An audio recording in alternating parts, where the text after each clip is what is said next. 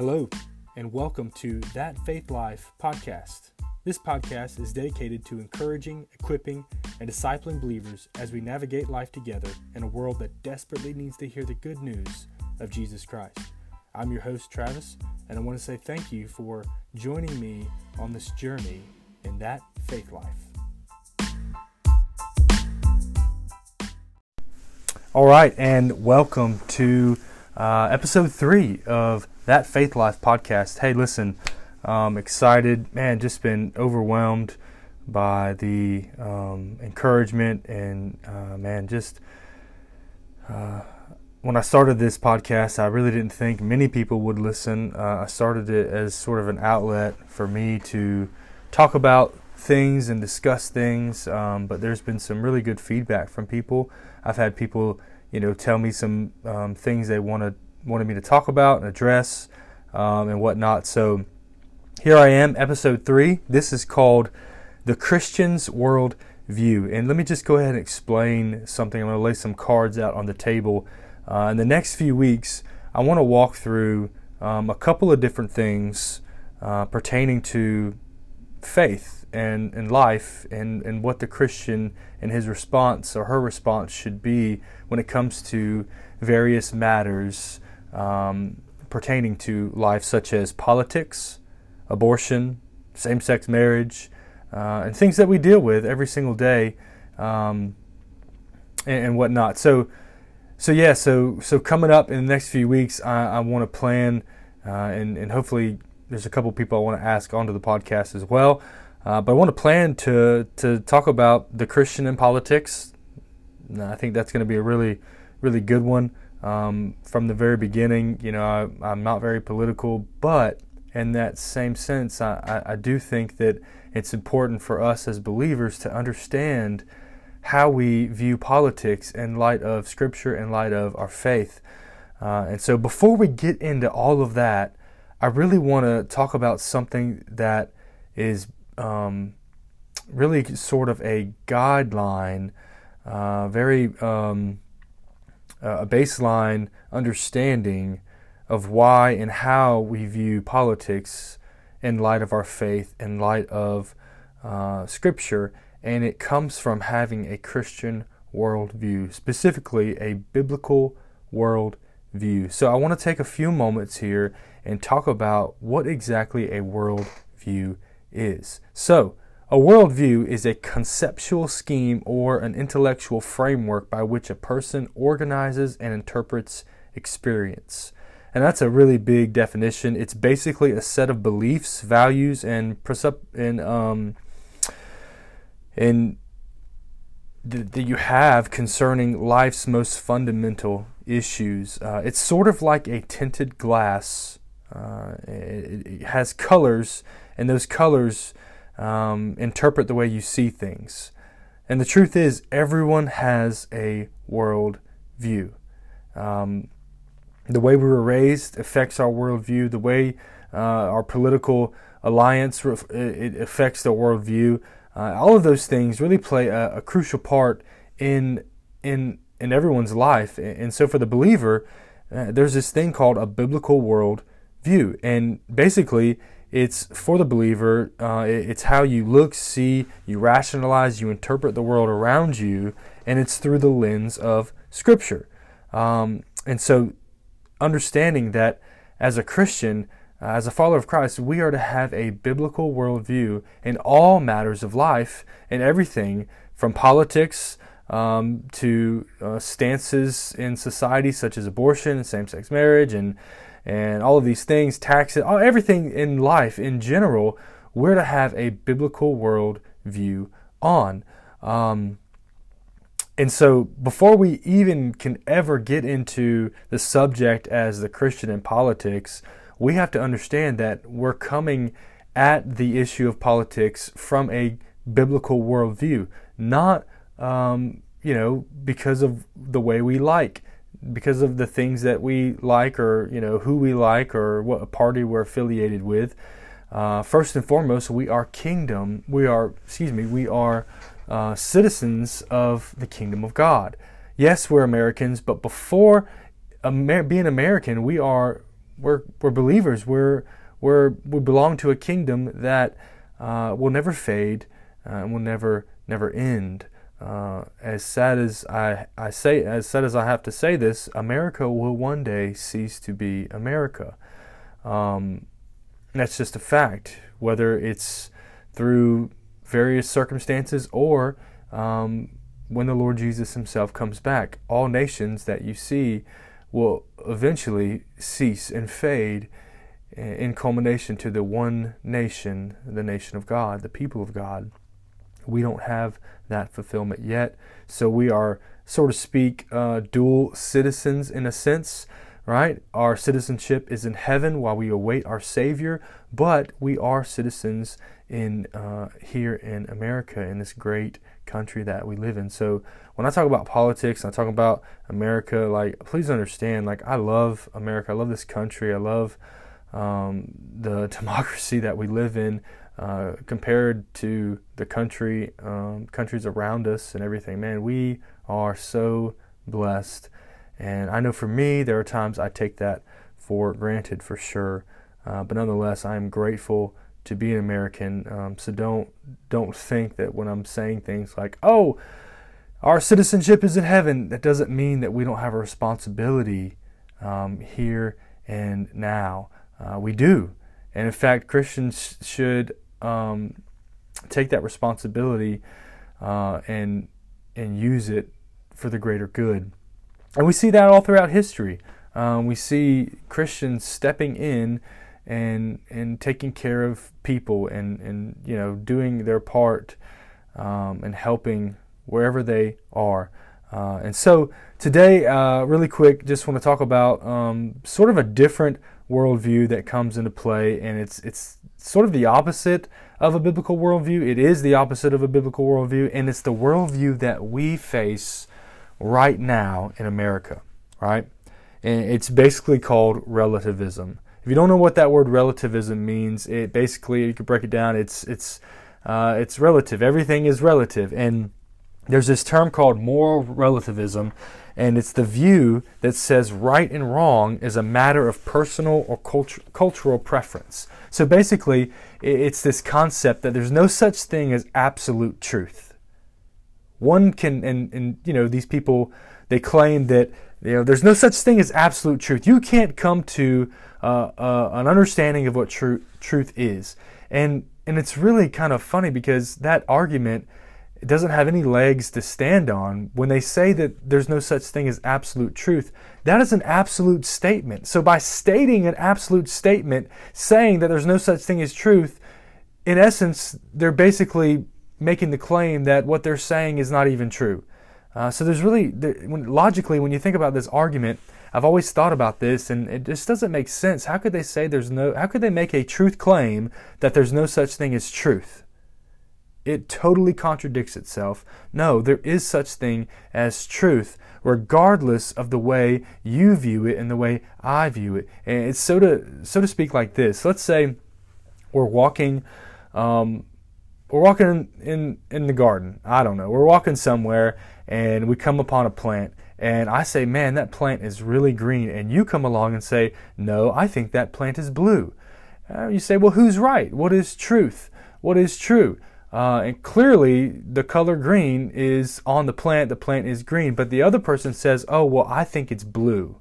So I'm going to say it's blue because that truth, that's true for me.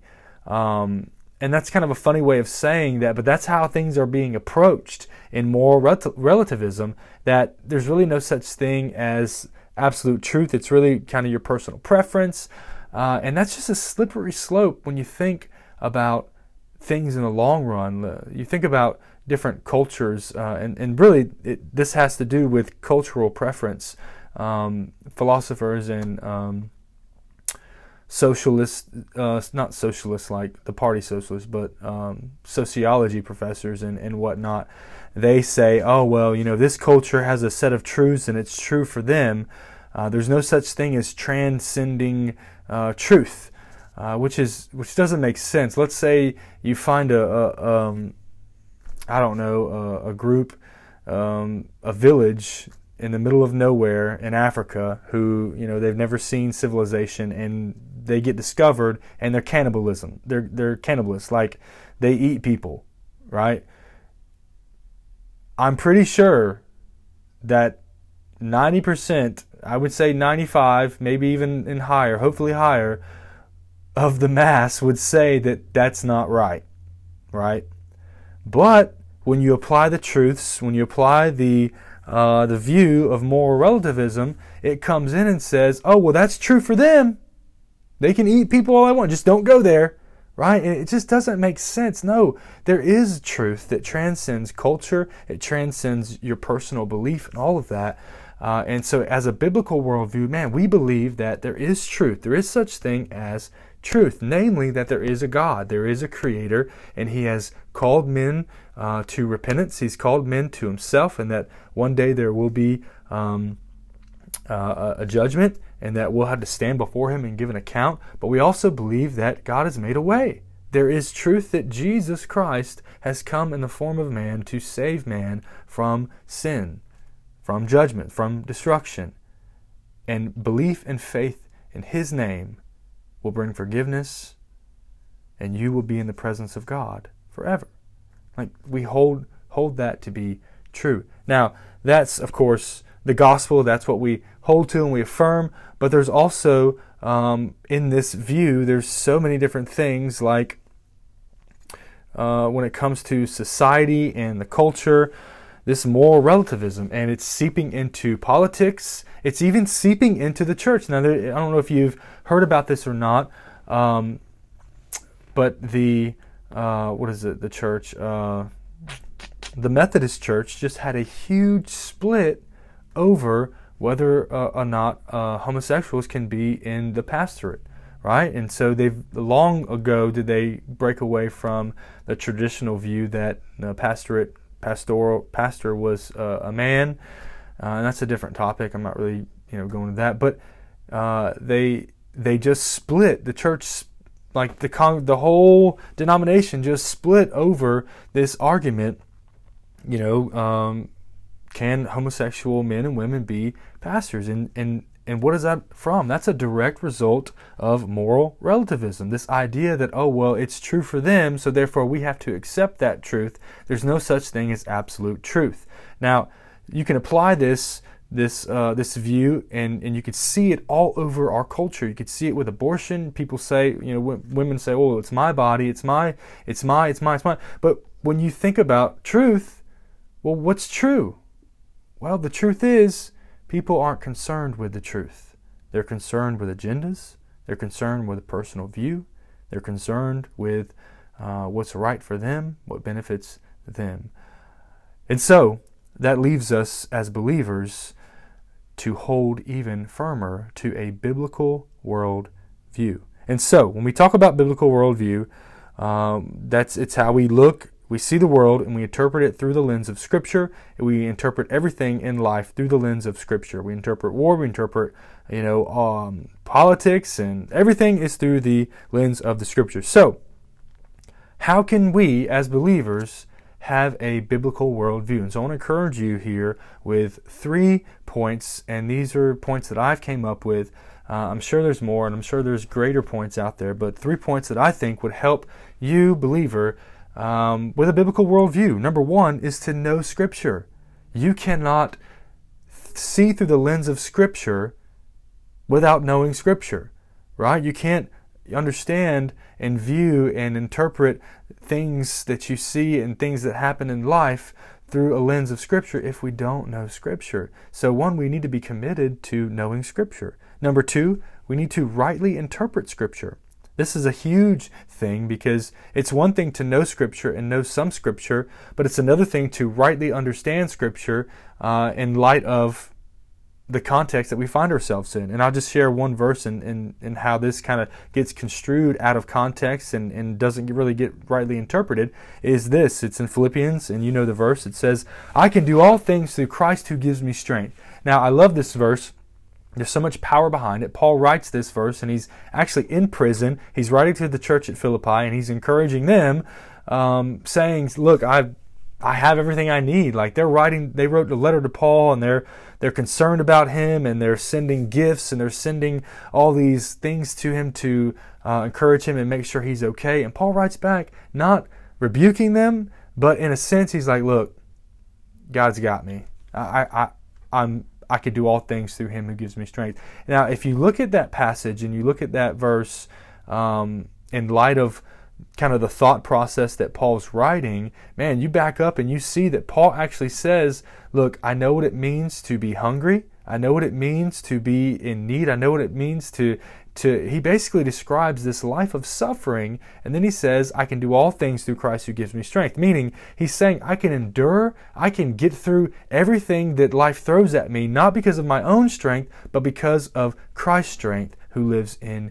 me. And so, in context, that's rightly interpreting the Scripture. Now, you look at that Scripture in our world today, and you see it all over the place. People use it as a means to justify what they want to do. Now, I'm not knocking, athletes and whatnot, but that's mainly where you see it. I love Steph Curry. I love that he's a believer, and I hope that he has a biblical worldview and whatnot. He's a great guy from what I've heard and seen on TV and whatnot. But he uses that verse all the time, and I feel like, in a sense, I've seen students, even at the high school level, take that verse and use it as a means of, I can do all these great things. And yes, you can, but when you look at that passage in Scripture, Paul's really talking about this idea of rejoicing and conquering through suffering because of your strength in Christ. So that's number 2. Number 3, seek out other biblically minded people's advice and understanding. Now, I'm going to be very honest. I am not an expert in many things. No, if anything, I'm an expert in messing up. I have a PhD in failure. Time and time again, I've blown it. I've done stupid things. I've said stupid things. So if you ever mess up, do something stupid, I can probably help you out because I've done that multiple times. But with that being said, there are so many people out there who have, just an incredible comprehension of a biblical worldview when it comes to all aspects of life. I love a guy by the name of Russell Moore. He, when it comes to politics, he is super smart. He has a complete understanding, biblical worldview, and approach to politics.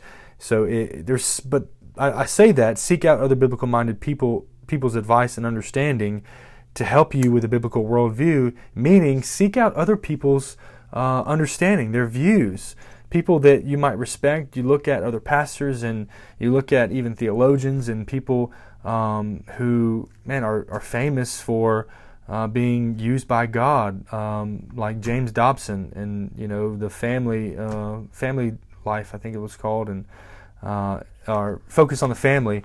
All of those things really can help you develop a more clear biblical world view. So, as a believer, as a Christian, we are called to have a biblical worldview, and we are called to see things through that lens, the lens of Scripture. We're to see things like politics. We're to see things like major confrontational things such as abortion and same-sex marriage and euthanization. All of these issues we are to see through the lens of Scripture. So before we ever get into talking about points of politics and those things, we need to understand that we are looking at these things through a biblical world view. So hey, listen, thank you for tuning in. I hope you're encouraged, and I encourage you to look out for the next few episodes on the podcast when we talk about the Christian in politics, we talk about the Christian in abortion, we talk about all of these things in light of through a biblical worldview. So hey, do me a favor, like this podcast, share it if you were encouraged, and let me know your feedback. Thank you. Have a good day.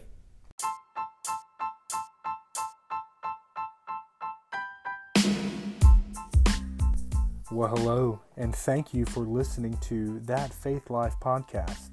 Just want to say thank you for listening, and please be sure to rate and follow this podcast. Also, be sure to like and follow our accounts on Facebook and Instagram. And until next time, may God be big in your life.